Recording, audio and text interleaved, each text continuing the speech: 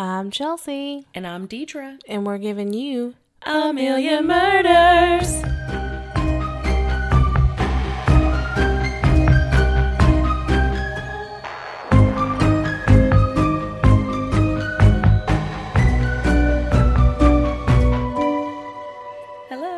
Hello. Well, I hope everybody is having a great weekend. Yes, have a good weekend. Happy Friday. Happy Friday. Yes. Well, we're back with part 2.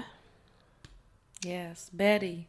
Betty. This has been so sad. It's tragic. I know, it really is sad. So, I'm just going to go ahead and pick up where we left off. And the last thing that we had covered was the letter that she had wrote, talking about she was consumed with burning emptiness and loneliness, and it had taken over her body and soul, and she needed to fight and stuff like that.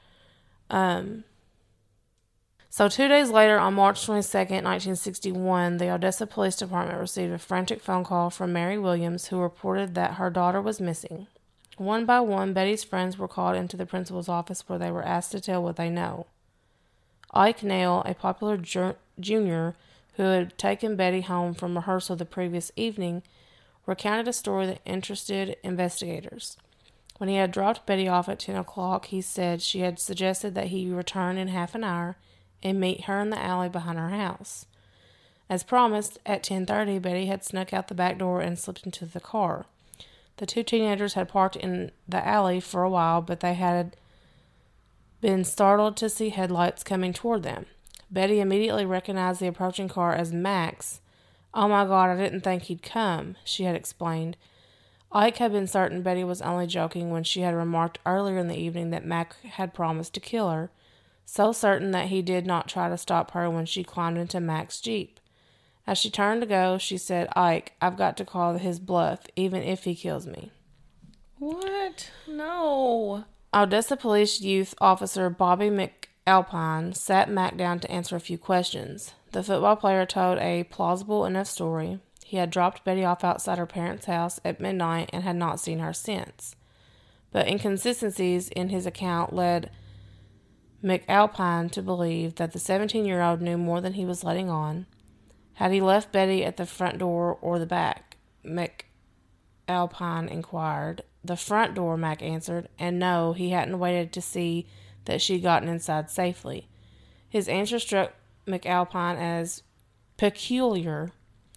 The officer knew that Betty had been dressed for bed when she had slipped out of the house that night. According to Ike, she had been wearing only pale pink shorty pajamas and a blue and white striped duster, not the kind of clothes a boy would leave a girl standing in on her front porch at midnight. McAlpine also felt that Betty would not have wanted to sneak back into the house through the front door. Mac was brought down to the police station for further questioning, and 45 minutes later he broke down. Betty had begged him to kill her, he told McAlpine. All he had done was carry out her wishes. He claimed to have committed the crime with a 12-gauge shotgun that Betty herself had picked out.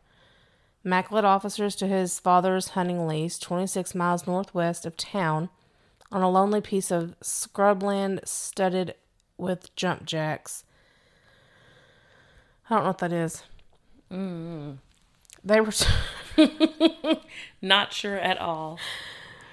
Oh. Betty, no.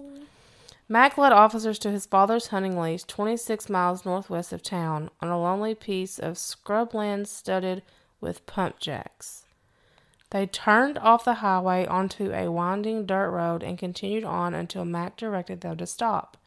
He showed them where his and Betty's footprints, his large, her small, led down a steep incline to a stock tank. Trigger warning. Beside the water, the ground was spattered with blood. In a flat monotone, Mac told investigators that he had shot Betty next to the stock tank, weighted her down, and submerged her body. Oh. Unsure of the exact location of the body in the tank, officer asked Mac if he would retrieve it.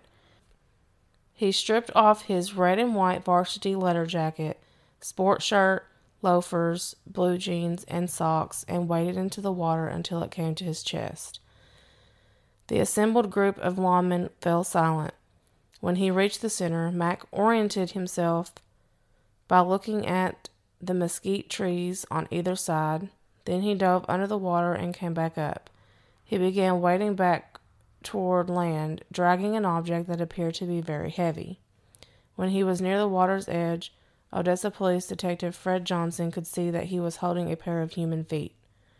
Johnson advised him to leave the body, which was still clad, C-L-A-D, which was still clad in pale pink pajamas, in the water.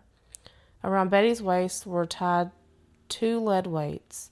She had been partially decapitated by a single shotgun blast to the head. It didn't move him when he pulled her body out of the water or when he said he'd put a shotgun to her head, remembers retired highway patrolman E.C. Locklear. It was as cold-blooded and premeditated as it could be. What pushed him to do it, none of us knew. Later on, when I put him in the squad car to take him to jail, I said, "Mac, didn't you expect to get caught?" And he said, "Not this quick." He showed no emotion or regret or fear. It was like he was talking about shooting a dog. Good Lord. Investigator. That's so hard. Good Lord. But what the heck? Oh. I'm just so annoyed, man. I'm annoyed. I'm really annoyed about all of this. Like, come on now. I know. Oh, Betty needed help. No one gave it to her. No one cared. And then somebody finally just did what she wanted them to do and then did not care. You dog. Anyway. Woof. Like, disrespectful. Investigators called for an ambulance. Ambulance. Investigators called for an ambulance to be sent to the scene without sounding its siren, but reporters were not far behind.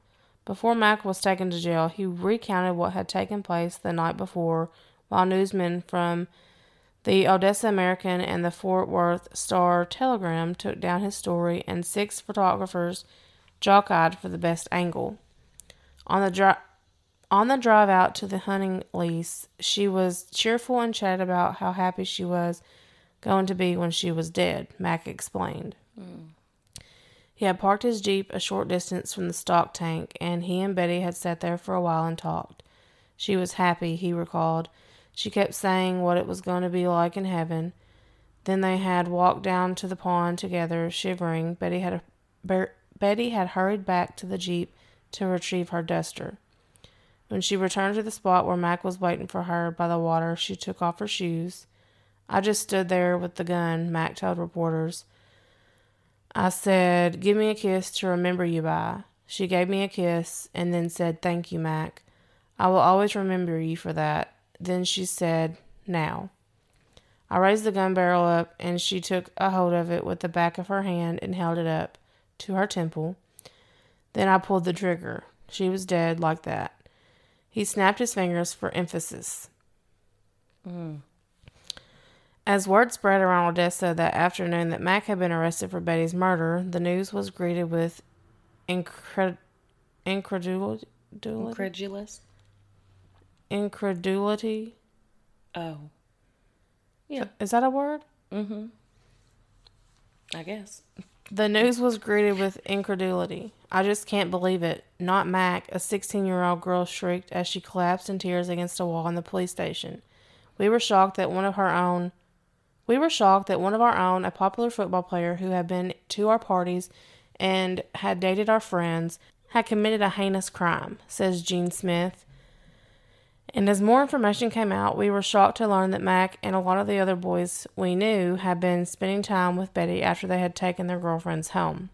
But despite the gruesomeness of the crime and the first-degree murder charges that were filed against him, Mac was not ostracized by his peers. He was still invited to parties at Carol McCutcheon's house and was welcomed at Tommy's drive-in. Girls visited him at home and boasted of knowing him. Rather than seeing Mac as a killer, many classmates acted as if something tragic that was beyond his control had befallen him. We were all supportive because we couldn't believe it, says a former Tri-High white girl who asked not to be identified. Yeah, I bet you didn't. See, don't get me. What about Betty? Y'all aren't upset about Betty's death? Oh, but Mac, he had to do it. No, he didn't have to do anything. Anyway. We figure that if Mac did it, then there had to be a good reason. No. That's just crazy. Because someone asks you to do something like that doesn't mean that you should go through with it. Mm-mm. Like, she needed help. She was severely depressed. Anyway, it's not fine. Nope. Yeah. I'm sorry. I'm pressed about it all. After the arrest, the gossip centered less on Mac than it did on Betty. She was seen as a slut and a diabolical manipulator, says Shelton Williams. That's the cousin.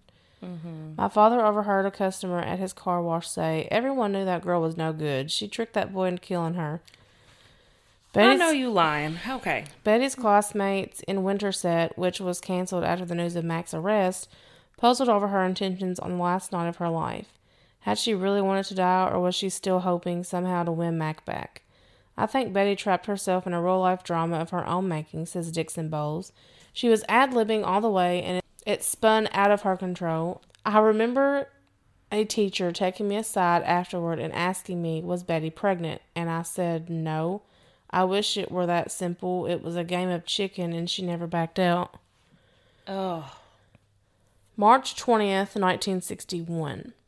I want everyone to know that what I'm about to do in no way implicates anyone else. I say this to make sure that no blame falls on anyone other than myself. I have depressing problems that concern, for the most part, myself. I'm waging a war with myself, a war to find the true me, and I fear that I'm losing the battle. So rather than admit defeat, I'm going to beat a quick retreat into the no man's land of death. As I have only the will and not the fortitude necessary, a friend of mine, seeing how great is my torment, has graciously consented to look after the details. His name is Mac Herring, and I pray that he will not have to suffer for what he is doing for my sake. I take upon myself all blame, for there it lies on me alone. Betty Williams. Ugh. A guilty verdict seemed to be an all but foregone conclusion. Mac's own confession painted a picture of a methodically planned murder before driving Betty half an hour out of town and shooting her, point blank, in the head. He had, by his own admission, procured lead weights, rope, shotgun shells, and even a miner's helmet to light his way so he could submerge her body in the stock tank. In the presence of lawmen, he had shown little emotion for his victim. While in custody, Mac reportedly told a deputy sheriff, "I feel towards her like a cat lying in a muddy street in the rain." The disrespect. It's so disrespectful. Like, I don't know. He's just the most ratchet person in the world. Well, it looked to most people like a case that was impossible for the defendant to win, says writer Larry King, who had left Midland a decade earlier but still followed the case. I mean, the defendant had admitted he kissed the girl, then blew her away, weighted her body, and buried it in the pond. What else did the state need? So King was confounded when his good friend Warren Burnett, an Odessa defense attorney, decided to take the case. I asked Burnett why, and he said, "Church ain't over till they sing." I said, ooh. Oh, okay. At 34, Burnett was already considered one of the finest trial lawyers around, having earned the sobriquet the Boy Wonder of the West, an ex-Marine who, at the age of 25, had been the youngest prosecutor in Texas. Burnett always brought a sense of theater to the courtroom. In his melodious baritone, he peppered his arguments with Shakespeare and Scripture and won over jurors with his down-home charisma, so much so that no jury had ever sent a client of his to prison. In the kiss and kill case, he hatched a plan that he hoped would prevent Mac from ever standing trial for murder, using a defense strategy that had never, to anyone's recollection, been and used before. Under Texas law, if jurors found a defendant temporarily insane, that is, insane only when he committed the crime, he would walk free. Citing his statute, Burnett argued before District Court Judge G.C. Olson that before any trial was to take place, jurors should first have to evaluate Max's sanity at the time he pulled the trigger.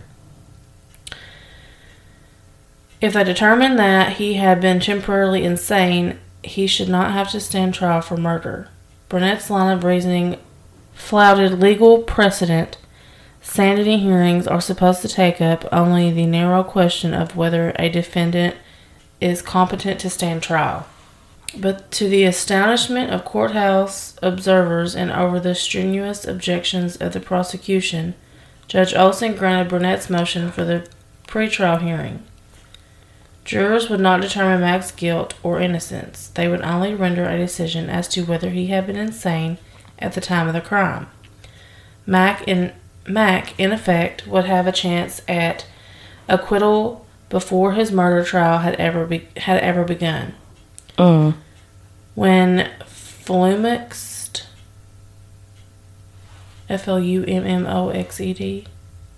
Flummoxed, When flummoxed, prosecutors requested a 24-hour delay to prepare their case. Burnett expressed his surprise, since insanity is the only possible explanation for this tragedy. Because the murder had occurred just across the Ector County line, the hearing took place in Kermit, an oil patch town 45 miles west of Odessa, where the smell of petroleum hung in the air. Ugh. I know. Ugh. Don't sound good to me. The jury pool was the largest that had ever been called in Winkler County, the last murder to get much attention. A stabbing at a hotel in Wink had happened in 1947. Teenagers filled many of the 160 seats in Judge Olson's courtroom, at times spilling over into the aisle and out the door. It was a carnival, says former Winkler County Clerk Virginia Healy. The defendant was a good-looking boy, and all these clean-cut girls came out from Odessa to ooh and all over him, nicknamed Max's Girls. Ew. They made up only a fraction of the spectators whose sympathies were with the defendant. Betty's parents, lost in their grief, were her only visible supporters. Her father occasionally leaned forward so as not to miss a word of testimony, dabbing at his eyes with a white handkerchief. Max sat behind the defense table in a dark suit, his head often bowed. The strain of the proceedings sometimes showed, as when he laid his head in his hands during jury selection. Otherwise, he was impassive. Arguing for the state was 32-year-old District Attorney Dan Sullivan, an earnest, if not particularly seasoned, lawyer who was out of his depth. In his 16 months in office, he had prosecuted mostly oil field theft cases and DWIs. Oh, shoot. Mm-hmm. Yeah, he hasn't. Yeah, he's a spring chicken, as we would say. Yeah. It was Burnett, with the sleeves of his suit jacket pushed up to his elbows, who commanded the courtroom. Because the burden of proof fell on Burnett to prove that Mac was insane when he pulled the trigger, the hearing began not with witnesses for the state, but for the defense. The first person Burnett called to the stand was Mac's father, O.H. Herring, who told the jury that on the day of his son's arrest, Mac had handed him a letter Betty had written. The letter, which the Texas Department of Public Safety had authenticated, and which Mr. Herring read to the jury, held that Betty alone was to blame for her death. You might say she has become a witness for the defense, Burnett equipped. 9 character witnesses, including Odessa High's head football coach Lacey Turner, spoke on Mac's behalf. Many of them concerned that Mac must have been temporarily insane at the time of the crime. 3 classmates testified that Betty had also asked them to kill her, but the most compelling testimony came from Marvin Grice, an Odessa psychiatrist who had examined Mac 3 days after the murder. The former football player had been dethroned of his reasoning by Betty's pleadings, Grice said, and in his estimation, had been temporarily insane when he put the shotgun to her head. He became so mixed up and so sick that he felt pulling the trigger was what he should do for her, Grice testified. He was deprived of the power of applying logic. However, the effects of this gross stress reaction were temporary. He can be trusted to lead a normal life, Grice assured the jury. I mean, I don't know. I mean, if somebody asks me to kill them a couple of times, I'm going to keep saying no, and I'm probably going to get away from that person. Yeah. Because it's freaking me out. Like, I'm not going to be like, no. Like, oh, okay, fine. Like, I'm never going to just kill somebody. Some people just have it in their... Yeah, and he's all nonchalant. Like, after a while, I would feel, if he was insane and then he's okay now, wouldn't he be feeling this, like, horrible guilt that he went through with this? He just chilling. Anyway. Sullivan put on the best case he could, given the extraordinary limitations he was working with. Judge Olson had denied his motion to have Mack evaluated by a psychiatrist for the state, having agreed with Burnett that the defendant's current state of mind was irrelevant. Sullivan tried to establish jealousy as a motive by calling to the stand Bill Rose, the popular football player whom Betty had parked with when she was dating Mack. But Bill testified that he had spurned Betty's advances when they had parked in a secluded spot. Besides, Bill maintained the incident had not had much of an effect on Mack. We talked a while and agreed our friendship was more valuable than an argument about her, Bill testified. We shook hands and forgot the whole thing. Sullivan pushed on, focusing on classmate Howard Steller's comment that Betty's dramatic note attempting to exonerate Mack had been conceived in a joking atmosphere. But the district attorney could not establish a motive. The entire proceeding was a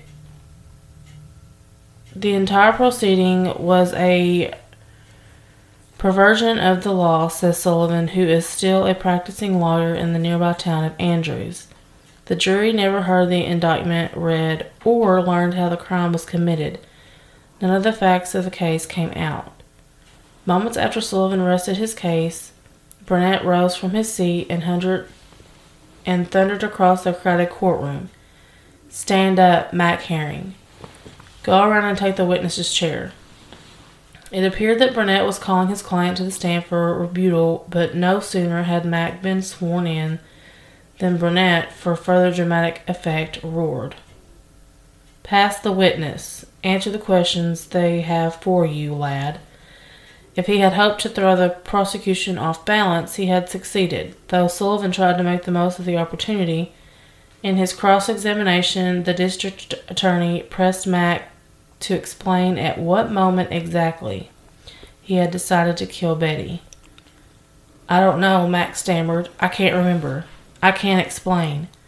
He had difficulty understanding it all himself. He told the jury in a halting voice, "I have stayed awake at night trying to think so I could explain it to other people," he said. "Sometimes now I think it was a dream. Sometimes I think it was real. Sometimes I think I'm watching someone else." And as he sat in the witness's chair, why do I keep saying witnesses? As he sat in the witness chair, he appeared solemn and contrite. Though other classmates had believed that Betty was joking when she had asked them to kill her. Mack maintained that her pleas had had a profound effect on him. Betty had talked about a heaven a lot, he said, and had made it appear like a place you could reach out and touch. He explained that on the night he killed her, he had believed he was doing the right thing. In retrospect, he told the jury, "I know that everything about it was wrong." After 11 hours of deliberation, during which jurors asked that Grice's expert testimony be read back to them, they determined that Mack had, in fact, been temporarily insane on the night of the murder. Upon hearing the verdict, Mack slumped in his chair and wept, while friends and classmates rushed to his side to embrace him. Betty's parents slipped through the exuberant crowd out of the courtroom before reporters could reach them for comment. While Burnett had been careful not to malign, Your finger's covering it. Yeah, malign. While Burnett had been careful not to malign Betty's character during the hearing, some details of the case, like her sneaking out of her house in her nightclothes to meet Ike Nail, had tarred her as a loose, immoral girl. I overheard a juror talking about Betty, says Hazel Locklear, the wife of the highway patrolman who had been struck by Mac's aloofness of the crime scene. Or at the crime scene. I remember her saying in a very ugly way, that girl was nothing. To some observers, it seemed as if Betty's transgressions had eclipsed those of the teenager who'd kill her. What on earth? Nobody's talked about how Mac could have said no, observes Sandra Schofield, who graduated from Odessa High a year before the murder. Betty had enlisted in him, this worthy young man, to do what she didn't have the courage to do herself. She had roped him into doing it, so she became not the victim but the villain. Sullivan applauded the verdict of the Texas Supreme Court on the grounds that Judge Olson did not have the authority to grant a hearing that only evaluated Mac's sanity at the time of the crime. On June 27, 1962, the court sided with Sullivan, vacating the judgment and ordering a new trial. But what advantage he gained in being allowed to present his evidence was negated by Burnett's skill and showmanship. Because of the intense publicity, the second trial was moved nearly 600 miles away to Beaumont. Burnett relied on his old playbook. He put Grice back on the stand and packed the courtroom with teammates, teachers, parents, community leaders who took the stand to extol his client's virtues. Mac had been a stellar student, one of his teachers told the jury, and added, I've never known a more brilliant mind. His football coach testified that Mac had never used profanity. Howard Sellers said that Mac was his idol and personified everything that was good. In an impassioned closing argument that Burnett delivered before a standing room only crowd, he hammered home the fact that nearly 2 years after Betty's murder, the prosecution had still not established a motive. Does the evidence show you any possible explanation? He challenged the jury. Until some evidence is brought to show the psychiatrists were wrong, I'd be inclined to believe them. Jurors agreed, and 12 days before Christmas they found Mac not guilty by reason of insanity. A smattering of applause broke out in the courtroom when the verdict was announced, and once again Mac was mobbed by jubilant supporters. A few glad observers, including the wife of a Baptist minister who sat on the jury, looked on with tears in their eyes. Mac, who had once worried aloud to a reporter that he would be sent to the electric chair, was a free man.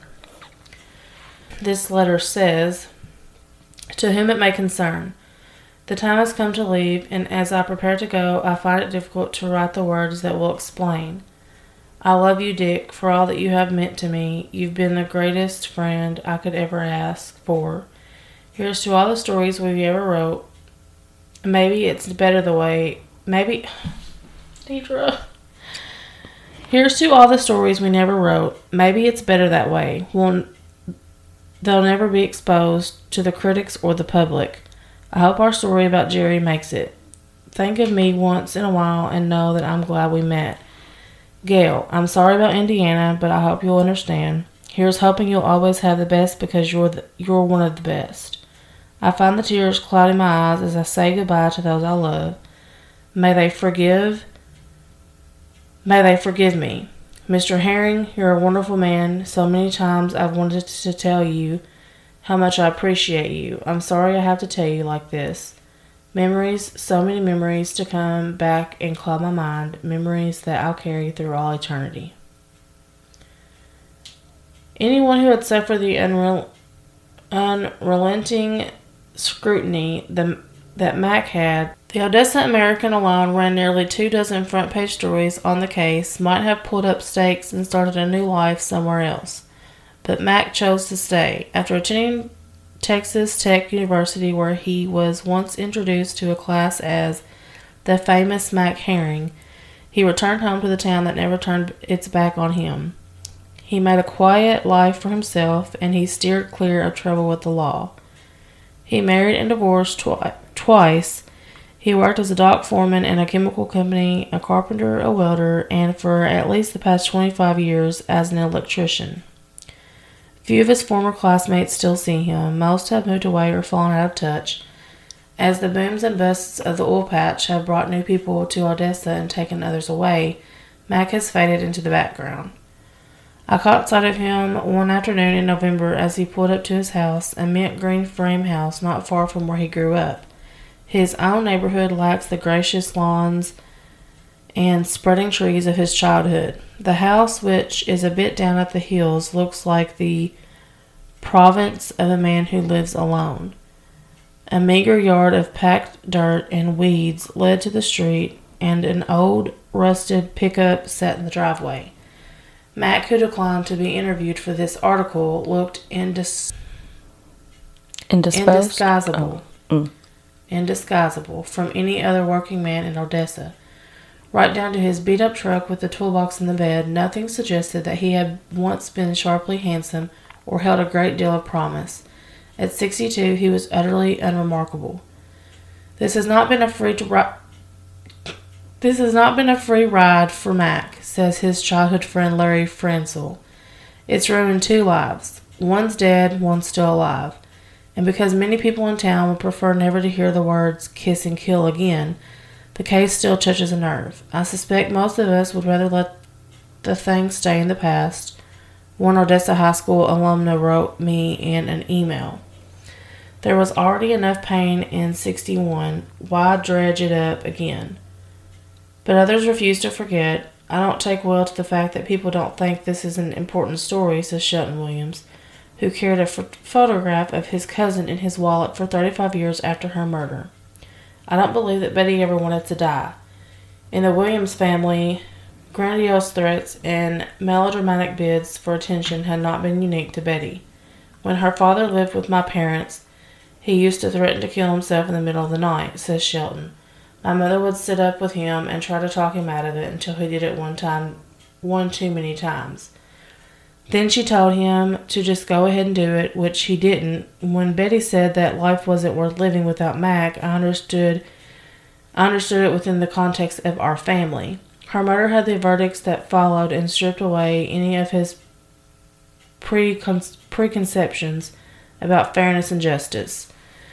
No other event in my life impacted me the way this did, he says. Everything looked different to me afterward. Betty had been murdered, and everyone wanted to sweep it under the rug and make it go away. And still, after nearly half a century's worth of other tragedies, the stories of Odessa High School live on. In October, an Odessa College student named Sammy Sanchez, who was researching a paper she had to present to her speech class on the best place to spend Halloween, received permission to spend the night in the high school's auditorium. When I met Sanchez and 3 of her girlfriends a few weeks later, they told me in a great detail about all the strange and unexplained things they had heard and seen. The door that had mysteriously slammed closed behind them, the eerie footsteps, the stage lights that had moved when they called out Betty's name. After 2 hours in the auditorium, Sanchez and her friends were so unnerved and so certain that they had felt Betty's presence that they decided to leave. But first, they did what they assumed any drama girl, spectral or not, would have wanted. We let Betty know she was the star, Sanchez says. We sat there in the theater seats in the dark, and we applauded for her. Huh. That was sweet. That is sweet. Sweet ending. Yes. This is interesting because you could say maybe he was insane. I don't know. I guess I can't be so quick to judge to say what I would have done or not done in that situation, but I just feel very strongly that this wouldn't have happened. And the way he lived out his life, like, under the spotlight, or out of the spotlight. Mm-hmm. Yeah, he didn't want to draw too much attention to life, himself. Like, he didn't have, yeah. It makes you wonder if he really was insane, or if he wasn't insane and then it was just eating at him. Right. So he wasn't doing much with himself. Like, just let himself go. Or he was insane in that moment in time and it was still eating at him. I don't know. Yeah, I don't know either. I mean, seeing that happen, like seeing what you did to someone by shooting them in the head has to be, afterwards, I don't know. I don't know if he was still in shock during the trial, but I don't know. Usually trials are farther away from the actual crime, so I don't know. At that point, he could have just been, mentally, he has to be totally different after doing that, unless he's just a psychopath, and I don't think, he doesn't seem to sound like one to me, but also I'm not a therapist, so, I don't know. We should have a therapist on here one day. We should. I know plenty of them. That was a good story, though. It was. I like that they, hooked Betty up in the end and clapped for her in the auditorium. Gosh, I don't know. Poor Betty. She was going through a lot.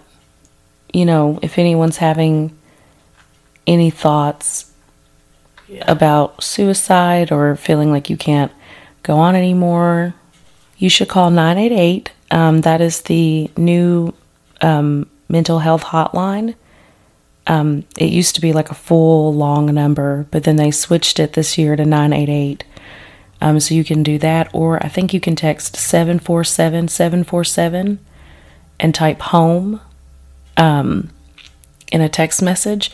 And then that's also going to connect you with people at a hotline. So you can even text if you don't want to call. And those are both 24-hour hotlines. Mm-hmm. Well, I hope you enjoyed it. I did. It was so interesting. Like, I don't know. That's such a weird case. Yeah, I'd never heard of it. Neither. That article was good, though. Thanks. Yeah. Well, you can email us with questions, comments, concerns at ameliamurders@gmail.com. You can go to our Instagram. I don't know what happened to my voice. You can go to our Instagram at A Million Murders to look at the people, places, things, or the pretty artwork, and if there aren't any pictures. And you can join our Facebook group and like our page to find out information that you need. And now that we're at the end of this episode, we wanted to let you all know that, the struggle's been real. For those of us who have been, to our dedicated listeners that listen every week, it's like, oh, it was Wednesday, now it's Friday. Sometimes it's Tuesday. Sometimes it's Sunday, Monday, Tuesday. So you just never know when we're going to put these out. So we're going to try something a little different, and that's going to every 2 weeks. So after this episode, 2 weeks from now, you will get a new episode. We're hoping that will help. We just have so much going on. Yes. In our personal lives. Mm-hmm. We still want to give y'all content. We don't want to stop doing it because we really like doing it. We really enjoy it. So we're just going to have to cut back a little bit for a little while till we can figure out why our life is being the way it is. Yeah, I think this will help us. And it doesn't mean it's going to be forever. It could be forever if that's what just ends up working out best for us. Mm-hmm. But I have a feeling that, maybe next year maybe next year. My music people will get that. I think maybe next year, we can hit the ground running. This could also give us more time to get more content out or ready, Yeah. Yeah. So we love you guys so much, and we're sorry, but, this is how it's got to be. This isn't our full-time job, so. No, unfortunately. Yeah. It'd be nice, but. Yeah, I'd love to just podcast the whole time, but we don't charge y'all any money or anything. So. And we don't have enough followers to do anything. We can't be like the next Karen and Georgia or Joey and Ellen or Ash and Elena, Yeah. Well, thanks for tuning in. Yes, thank you so much. And we hope you come back for a million more. Bye.